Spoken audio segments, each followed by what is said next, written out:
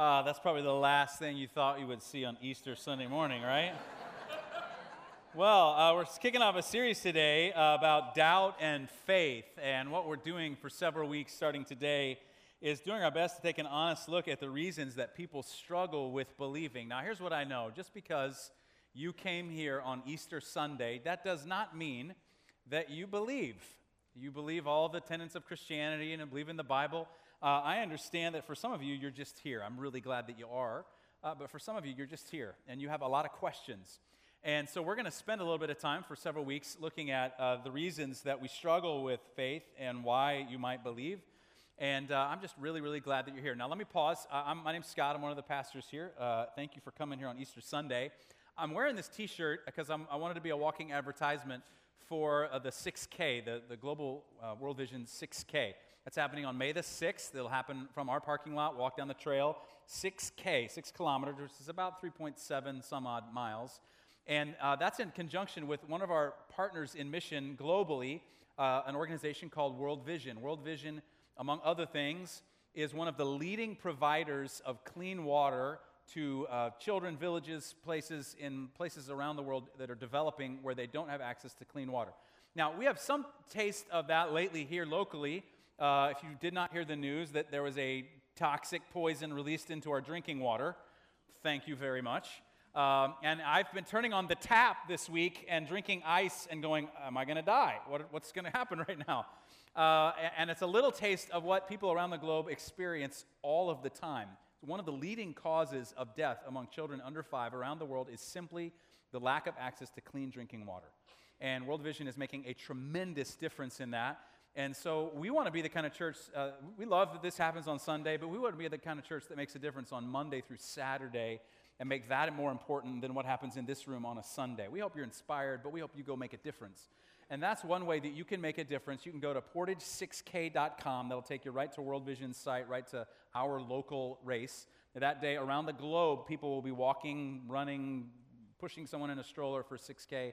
And I would invite you to be a part of that. If you want to make a difference globally in the life of a child, save their life literally by walking 6K, you can do that on May the 6th. So they're commercial over. Today is Easter Sunday, and we have this litany that we do on Easter Sunday where I say He is risen, and then you say He is risen indeed. So I just want to see if you can beat the 9 o'clock service. They did an unbelievable job. So here we go. Ready? He is risen. I'm sorry they beat you, so let's try that one more time. He is risen. It's a tie. All right, that's fine. Hey, we always read a passage of Scripture together. I invite you to stand with me out of respect for God's Word. I'll read it aloud. It'll be on the screen as well from the Gospel of John in the New Testament. This is just after the resurrection of Jesus. I'll read it aloud. You can follow along. Now, Thomas, also known as Didymus, one of the 12 disciples, was not with the other 11 disciples when Jesus came. So the other disciples told him, "We have seen the Lord." But he said to them, "Unless I see the nail marks in his hands and put my finger where the nails are and put my hand into his side, I will not believe." A week later, his disciples were in the house again, and Thomas was with them. And though the doors were locked, Jesus came and stood among them and said, "Peace be with you." Then he said to Thomas, "Put your finger here. See my hands? Reach out your hands and put them into my side. Stop doubting and believe." Thomas said to him, "My Lord and my God." And Jesus told him, "Because you have seen me, you have believed. Blessed are those who have not seen and yet have believed." This is the word of the Lord. You may be seated. Thanks so much for standing. Well, Easter Sunday, just so we're all clear, the meaning of Easter Sunday is the celebration of Jesus rising from the dead. Now, I kind of feel like I need to say that because sometimes that message gets lost. But here's what it means, and here's why Christians make a really big deal of it.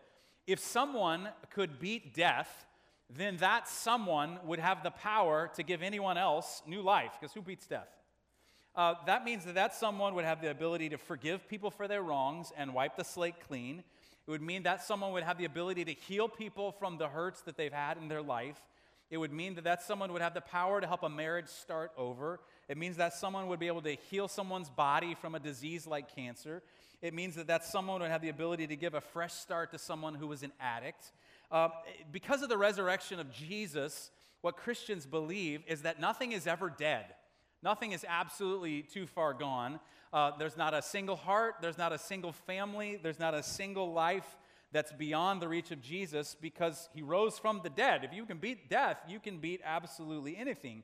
And so now we understand that Jesus commands our life, that he directs our future, and he gives hope to our present. Now, this is why Christians make such a big deal of Easter. In fact, on Sunday, the first day of the week, that's the day that Jesus rose from the dead, the first Christians said, you know what? In that day, the religious people worshiped on Saturday, the Sabbath, and they said, we're going to celebrate every single week the fact that Jesus rose from the dead, and they said, we're going to worship on the Lord's Day, on Sunday. And so that's why now Christians around the globe, billions of Christians around the globe today on Sunday are celebrating the Lord's resurrection from the dead. So Easter is not about a bunny, it's not about eggs, it's not about chocolate. Listen, I love bunnies, eggs, and chocolate. And if you love bunnies, eggs, and chocolate, knock yourself out. Don't breed rabbits, it's a bad idea. But knock yourself out with the other stuff, but it's not primarily about that. I like what Chuck Colson said about the resurrection. If you don't know who Chuck Colson is, Chuck Colson was President Nixon's team. President Nixon was impeached, if you know the story, predates me a little bit, part of the Watergate scandal. And Chuck Colson was referred to as President Nixon's hatchet man. And when Watergate broke, Chuck Colson spent a number of years in prison. And in prison, he went there. He's an intellectual, very smart guy, obviously at the top of his game. And he went to prison and he examined the message of Jesus and he examined the proof, the evidence for the resurrection of Jesus. And he became convinced, and he had a conversion in prison and started, when he came out, an organization called Prison Fellowship that ministers to prisoners and their families every year. In fact, at Christmas, we do this thing called Angel Tree that's part of Prison Fellowship. And he had a conversion. He said, listen, the reason I believe in the resurrection is because of Watergate. And he said, here's why. He said, because the resurrection happened, and the 12 disciples for 40 years kept telling the same story. And some of them were tortured and killed for their faith, and they never recanted on their faith. They never did it. He said, the reason I believe in the resurrection is because Watergate, because for that period of time when that story broke, there were 12 of the most powerful men in the world, and they could not keep a lie together for 3 weeks. He said, so I believe in the resurrection because of Watergate. And here's the reality. If the resurrection is true, then it's literally the answer to everything. Life can have purpose. Life can have meaning. This life is not all that there is. There's more than you can experience in your life. And I would suggest that you have to consider, maybe it's true. 2 billion people around the world think so. And that's what why Christians celebrate the resurrection every Easter Sunday and every Sunday, as a matter of fact. But here's the question. Where does that leave you if you doubt? The Apostle Paul wrote a letter. Now, if you know how the New Testament is structured in the Bible, the New Testament is 4 Gospels: Matthew, Mark, Luke, and John. It's the story, kind of the biography of Jesus. And then basically the rest of the New Testament are letters written to little communities of people who began following Jesus, little churches. And one of those letters, many of those letters were written by the Apostle Paul, the man who was sent and started a lot of those churches around the ancient Middle East. And he wrote to some Christians in Corinth, in ancient Turkey, and he said, listen, if Christ is not raised, then we're still in our sins, and you should pity us Christians more than anybody. So if it's not true, it makes it totally worthless. But what do you do if you doubt that? Now, you don't need me to tell you this. It's pretty obvious that we live in a very divided time in our world. Can you feel the tension? It's just kind of constantly there. It's kind of constantly under the surface. And many people suggest that the reason the tension is there is because of religion, that religion is at the heart of the divide that we feel in our world. I thought it was just me, and I'm not young anymore, but I'm not really old, kind of right in the middle. And I thought, that I've never felt our society more divided than it is right now. But maybe that's just me. And so I asked some of the more senior members of our church who've been around for a few more decades than me, and I said, have you ever felt anything or seen anything like this? And they said, no. Frankly, we have never seen anything more divided than this right now. And you don't need me to tell you, this is taking a toll on us. People's emotions are redlining. If you know how stress works in your body, when you're under stress, your body dumps a chemical into your system called cortisol. And cortisol is meant to give you a short-term burst of energy to get through the stress on the other side. But when you are under stress for a long period of time, that cortisol becomes like it's like leaded gasoline in a tank, and it actually begins to tear down your body. And so a lot of us are at stress levels that are just elevated all the time, and it's actually not physically good for us. And here's the kicker of the whole thing. Again, it seems like religion is honestly at the heart of all this. There's all this confusion about Islam and Christianity and Judaism. There's an academic, his name's Stanley Fish. He's very well respected. He's not a Christian.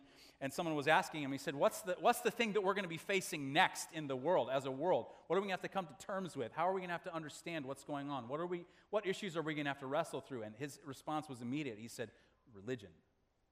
It's absolutely religion.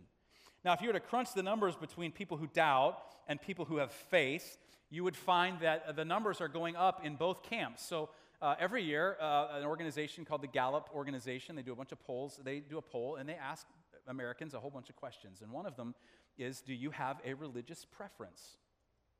And they've found over the last decade that the people who check the box that says none, not N-U-N, where a habit, none, the N-O-N-E, none. No, I have no religious affiliation. I have no attachment to a church. I have no connection with God. That number has doubled and in some cases tripled in the last decade.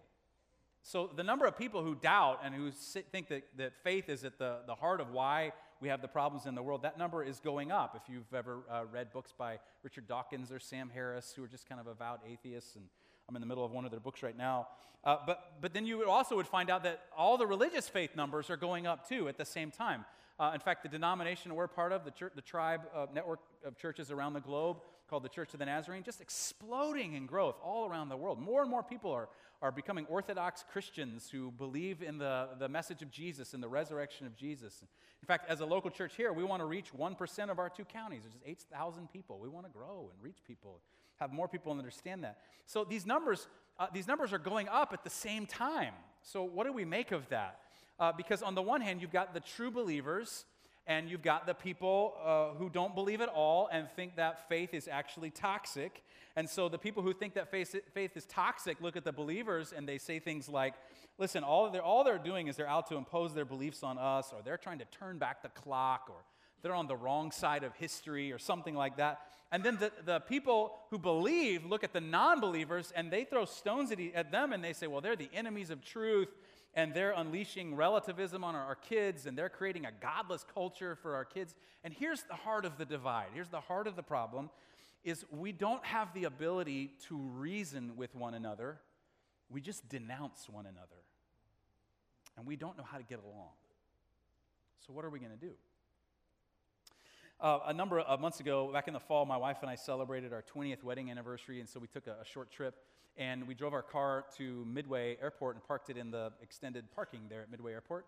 And when we came back from our trip, got back off the little shuttle bus and got back to the car, and there on the window was this sticker that said City of Chicago, and I think it said / Department of Revenue or something like that, and it didn't say why we had this sticker on our window, but it was something official looking. We didn't really know what it was, so we didn't really pay attention to it. We're like, why are they putting a sticker on our window? And we started to get these notices in the mail. And what we came to find out is that our license was expired. We had the actual new tag in the thing saying it was coming in the glove box, but we hadn't put it on the thing. And so the city of Chicago saw dollar signs with a car just sitting there and slapped this tag on our window. Well, I got madder and madder as I got these things in the mail. I'm like, I'm not paying this thing. I live in Indiana. I'm not paying something to the city of Chicago. And then I get a final notice that says, listen, if you come to our state, we're going to suspend your license. I'm like, okay, fine. So I pick up the phone and I call the number for the city of Chicago. Now listen, that was not, I'm just going to tell you straight up, it was not my finest moment as a human being or as a pastor. I'm just going to tell you right now. I went into the conversation and I was positive that I was right and they were absolutely wrong. In fact, my 7-year-old daughter at one point came up to me. She said, "Dad, be nice." And so I'm letting this guy have it, and this guy is letting me have it, and neither of us are backing down from our positions. I'm like, the city of Chicago, this is bureaucratic, and you know it, and you're just taking advantage of this. And he's like, well, if you do that, you're just going to give it. And so we just went at it, and so finally I had it, and I hate that now our phones can't be hung up. You can't hang up on somebody. Remember the days you could go, cool. So I went, okay, thank you very much. You know, like not my finest moment. I'm just going to tell you right now, okay? But that's what we're doing. in essence, what we're doing with this issue of religion is we walk in with our perspective, the other person walks in with their perspective, we don't hear each other, we just denounce. So what are we going to do about that? Now, what I'm hoping happens through this series is that we could find a way forward that would keep us from doing that. And so in this series, what I hope to do is I hope to do for you, if you're a person who struggles with doubt, or you don't believe, or you think, I just think this is a bunch of made-up stuff, that you could get a sense, an understanding of why it is that Christians believe what Christians believe, and I could hopefully make some sense for you, at least, of why Christians believe what they believe. Now, I'm not under any assumptions that I will be able to prove to you beyond a shadow of a doubt. I likely can't do that because the reasons that we believe really are honestly so complex. We have intellectual reasons that we believe. You know, if you believe that the Bible is God's word to us, then you have some commitments that make sense to you. If you believe Jesus rose from the dead, that makes sense to you, or you wouldn't believe that. And things have to make sense to us before we believe them. When I was in high school, I was wrestling with this whole issue, and I picked up the writings of a guy named Friedrich Nietzsche. Friedrich Nietzsche grew up in the church, and he became an ardent atheist and hated God, and he wrote about it and said that religion was just an attempt to get control and power over people. And I thought, I want to understand where this guy's coming from. This needs to make sense to me. So we believe, our beliefs come somewhat from an intellectual standpoint, but then there are also personal reasons. As a pastor, I see people all the time that go through traumatic events in their life. They'll lose someone. They'll go through abuse. Someone in their family will become an addict. And I see people go through those things, and they have two opposite responses to that. Someone will go through something terrible and tragic. Someone will die, and it will push that person toward God. There's got to be a God. There's got to be more to this life. And then there are other people who will go through that, and they'll say, how could there be a good God that would let this happen to my mom? How could that possibly be the case? So I know there's a personal element to it, too. And then there's a social element to why we believe, we like the people that think like us, and we want to be associated with those people. So this is there's a whole lot of reasons that we believe why we believe. This series is not going to address all of those things, but we're going to talk about the barriers, the mental barriers, and try and help make sense of the common problems that people have with believing and do it in an honest way. So I'd invite you to be a part of that series for the next several weeks. Well, what we're going to do today is, or just for a few more minutes, is I want to offer that you could maybe look at doubt in a different way, and then in the next few weeks we'll look at some of the specific barriers. But it begins with you and I seeing doubt in a different way, and I would suggest to you that there are 4 ways that you could actually use doubt well that will help you in understanding and making sense of faith. That might seem kind of counterintuitive to you, so stay with me here. We'll throw these on the screen, and you can write them down if you'd like. But here's the first thing that I think needs to happen, and I would say it to people who first are believers. I want to talk to you. Is that you need to let your doubts water your faith. What do I mean by that? Well, if you have faith and you don't have any doubts, I would suggest that that's kind of like a body, my body or your body, that has no antibodies. If you have no antibodies that can fight off infection, and a virus comes along or a bacteria comes along, those antibodies will fight that off. If you don't have that, you're going to die. And doubt, in some ways, functions like an antibody in the body. And so if you don't have some doubts, when tragedy comes into your life, or someone skeptical comes along in your life and asks you probing questions that you don't have answers to, then what can happen, and I've seen this happen, is that your faith can collapse almost overnight because you didn't take the time to thoughtfully reflect on the reasons that you believe what you believe. And frankly, this is how you make your faith your own. Now, I have 3 kids, and my wife and I tell our kids, we say, we're a Christian family. We follow Jesus. And I could say to my kids, so don't doubt, kids. Don't have any doubts. Don't struggle. Don't question. But some of you, you grew up in that, right? Your parents had faith, and they told you were not allowed to doubt, and you thought, well, why can't I doubt? And you wrestle today with that. You don't quite know what to do with that. But your doubts basically function like an antibody. But they also can function kind of like rain. We don't like cloudy days, but when that rain comes, things can actually grow. And so if you can acknowledge and wrestle with doubts that you have and that other people have, then you can come to some understandings and some honest assessments of the doubts that you have. and understand why you believe what you believe. Because frankly, if you are the person who believes in the Bible and believes that the Bible has something to say for our life, and you talk to someone who does not believe the Bible, and you quote the Bible at them, they're basically going to laugh at you. Because they don't believe the Bible. You think it has authority, they think it has absolutely none.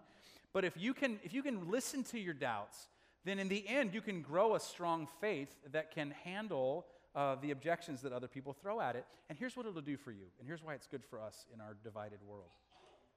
Is that then, because you've wrestled with your doubt, you'll then have patience and understanding for people who doubt. Because if you live under a cloud of doubt, you know it's a very dark place because you begin to question everything.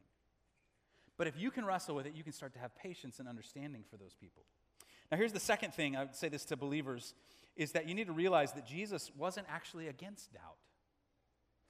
In this scene from the life of Jesus right after the resurrection, 11 of the disciples are with Jesus, and they see him, the resurrected Lord, and they go, man, this is, wow.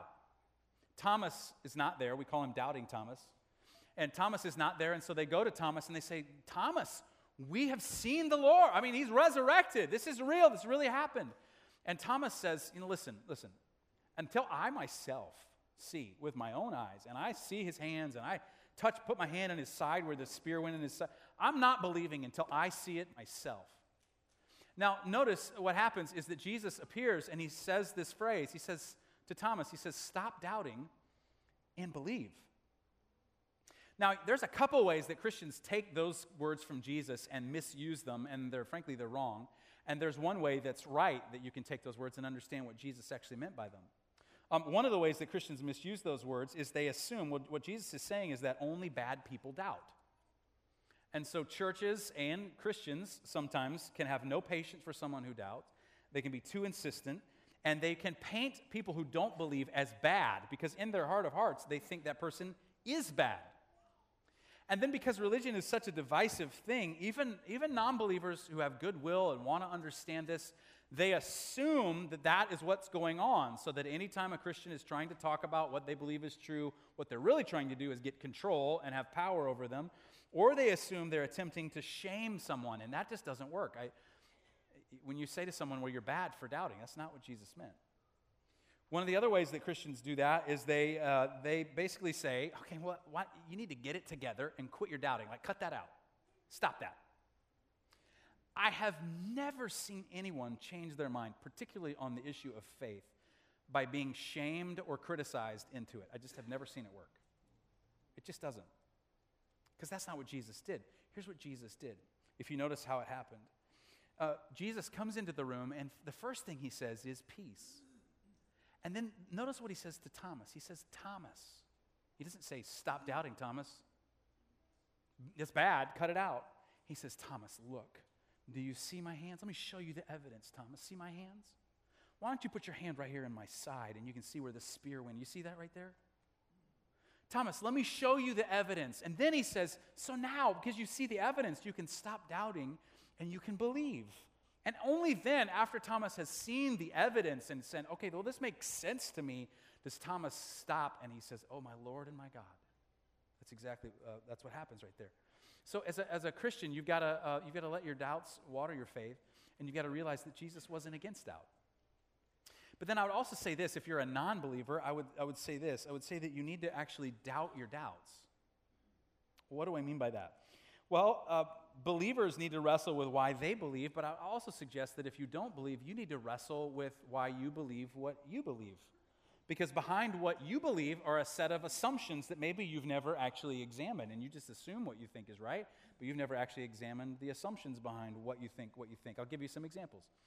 Maybe you say in response to faith, and people will say, Christianity is the way to God, and you go, well, there's no way there can just be one true religion. And a lot of people assume that. But that is basically just that. It's just an assumption. It's a statement of faith. In fact, if you went some places around the world, if you went to the Middle East, for instance, and said that, almost to a person, everyone there in a more traditional culture would say, well, why couldn't there be one true religion? Why couldn't that be the case? See, that's a statement of faith with some unexamined assumptions behind it. And you've got to doubt your doubts. You've got to say, okay, I'm going to examine why do I think that in the first place? Or maybe you say, and we'll talk more about this next week, you say, well, there's too much suffering in the world, and it's too bad for there to be a good God. Okay, well, you can't prove that. And you also have an assumption that you see the entire picture, and you understand the trajectory of human history, and you understand how things play out, and you can see the end from the beginning. You're making some assumptions there. And that's actually a statement of faith. Or you might say things like, well, Christians are hypocrites. Well, you would be right. Some Christians are hypocrites, but some Christians aren't hypocrites. And if you applied that same logic to everything, then you would look at someone like Joseph Stalin, who ruled Russia, and he was an avowed atheist and said this will be an atheist country, and in the name of of imposing his rule, killed millions and millions of people. So by that logic, then, if Joseph Stalin was an atheist murderer, then does that mean all atheists are murderers? See, there are some assumptions behind why you believe what you believe. And so I would suggest that you examine the reasons that you doubt, and that it's not fair to require Christians to give more proof for their beliefs than for your own. And so you've got to, at some point, doubt your own doubts and wrestle with the reasons that you doubt. So here's what would happen if Christians would examine their faith and honestly look at their doubts, and then have some patience, then an understanding for people who doubt. And maybe you go through that as a Christian and you come out the other side with an even stronger faith. And someone who does not believe examines the real reasons that they believe the things that they do, and examines their assumptions for why they believe what they believe. Then you'll also come out the other side. Maybe you'll still hold that same position, but you'll have more patience for people who have faith. And you'll say, okay, I understand that. And if both groups did that, can you see how we could be more civil toward each other? Instead of denouncing each other, we'd say, oh, they got to their position with a lot of work. And that would make a change in this divided world that we feel. Now, here's the last thing, is that I would suggest to everyone, is that you not try to earn faith, but that you receive it. What do I mean by that? Well, Christianity, specifically, is not blind. It's not blind faith. It's not a set of ideas that we just say, believe all these things. Christianity is a historical faith based on the fact that there was a man named Jesus who lived, and all historians say there was a man named Jesus who lived in the first century, and that man preached the love of God and the kingdom of God and the availability of God's reign for your life. All historians agree with that. That man was then executed by the Romans with the understanding and agreement of the Jewish leaders. And that person died on a cross outside of Jerusalem. All historians agree with that. And then we get to the point where the resurrection happens, and Christians say it happened, and there's evidence for that, like Chuck Colson said, that those men could not recant on something they knew to be true. Now, you have to see if you understand that. But see, Christianity is not just a set of beliefs we hand to people. It's based on something that actually happened. So because of that, you don't earn it. You receive it as a gift, because the life of Jesus was a gift. And then Jesus came into the world and died on a cross for the sins of mankind and then rose again from the dead. That changes literally everything. And if you're an intellectually honest person, you have to examine and say, is this actually true? Because if it's actually true, then it absolutely changes your life. Now, there are a couple options that you could take out of this, and I would suggest two of them to you. The first one might be that you're a person who doubts and you struggle believing, and I would just invite you to come back. I know what happens on Easter is that you come on Easter and you go, box checked, give me some eggs, see you at Christmas. I get that, right? So glad you're here. I really am not throwing stones. I'm glad you're here. But maybe this would be a time where you'd give a couple more weeks and you would say, okay, I'm going to explore this, and instead of it just being something that I do, I'm going to actually explore why this is even here in the first place. And so many people seem to get so much meaning out of this. And you'd spend a couple weeks with us exploring that. And that might be you. That might be your step. The step for you might be that you are at the point in your life when you need the hope of the resurrection, and you need someone to wipe the slate clean, and you need someone to help you get past an addiction, and you need someone to show you how to forgive someone else so your relationship doesn't fall apart, and you need the resurrection power of Jesus. And so this would be a moment for you when you would say, I'm going to let the resurrected Jesus into my life, and I'm going to begin to learn from him and listen to him about how to live my life. And so you would just pray a prayer this morning that would say, okay, God, I'm going to let you into my life. And I'm going to begin today, Easter Sunday, 2017. It's a different day for me. So we have this practice around here, and what we do is just to kind of at the close of the service, we just say, okay, well, if we've heard from God, then let's pause and examine what it might mean for our life. And so we have this kind of practice where we just invite people to have a private moment with God. And the way we do that is we just encourage people to close their eyes and kind of shut out everyone around. We're not going to steal your coat while you do that, something weird. It's just a way for you to have a private moment with God. And if you would be open to that, and maybe it's just a moment for you to reflect and to think. Maybe it's a moment for you to pray. And if it's a moment for you to reflect, maybe you would reflect on, do you really know why you have the doubts that you have? If you're honest, do you understand the assumptions behind the doubts that you bring and the reasons that you say you don't believe? Have you wrestled with those things? If this is a moment for you that you'd like to pray and maybe you would like to begin a relationship with Jesus, you could say these words. God can hear your thoughts. If he can rise from the dead, he can hear your thoughts. And you could say some words like this. You could say, Jesus, I trust in the resurrection and I ask for a new life. And only you have the power to give it to me. So I surrender my life to you and your resurrection power. Make me new. Give me a new start to life. Thank you. And then if you allow me, I'll pray for us, and then we'll be done with our time together. God, thank you for these people in this room. Thank you that you care about the beginning of their life, and you care about the middle of their life, and you care about the end of their life. You care about the whole thing. And Jesus, we trust that the resurrection happened, that new life is available to us, and that the fact of the resurrection can overcome our doubt. And that we can tap into the resurrection power you have to give us a new start. You give us a do-over. God, we're grateful for that. Thank you. So Easter Sunday today, Lord, I pray this would be the day that many people in this room who have been on the fence would let you in and begin to trust the resurrected Jesus. So thank you for coming into our world. Thank you for dying on a cross for our sins. Thank you for rising from the dead for each of us. Pray this in your name. All God's people said, amen. Well, I'd like to invite you to stand with me if you would. You'll see some people around you at this point in the service. We always leave you with a blessing, and you'll see them hold out their hands, and that's just their way of saying they tangibly would like a blessing. If you're comfortable with that, great. If you're not, it's okay too. But just receive this blessing. May you know the resurrection power of Jesus, the power to bring new life to anything that you think is dead. May you know that as you leave today.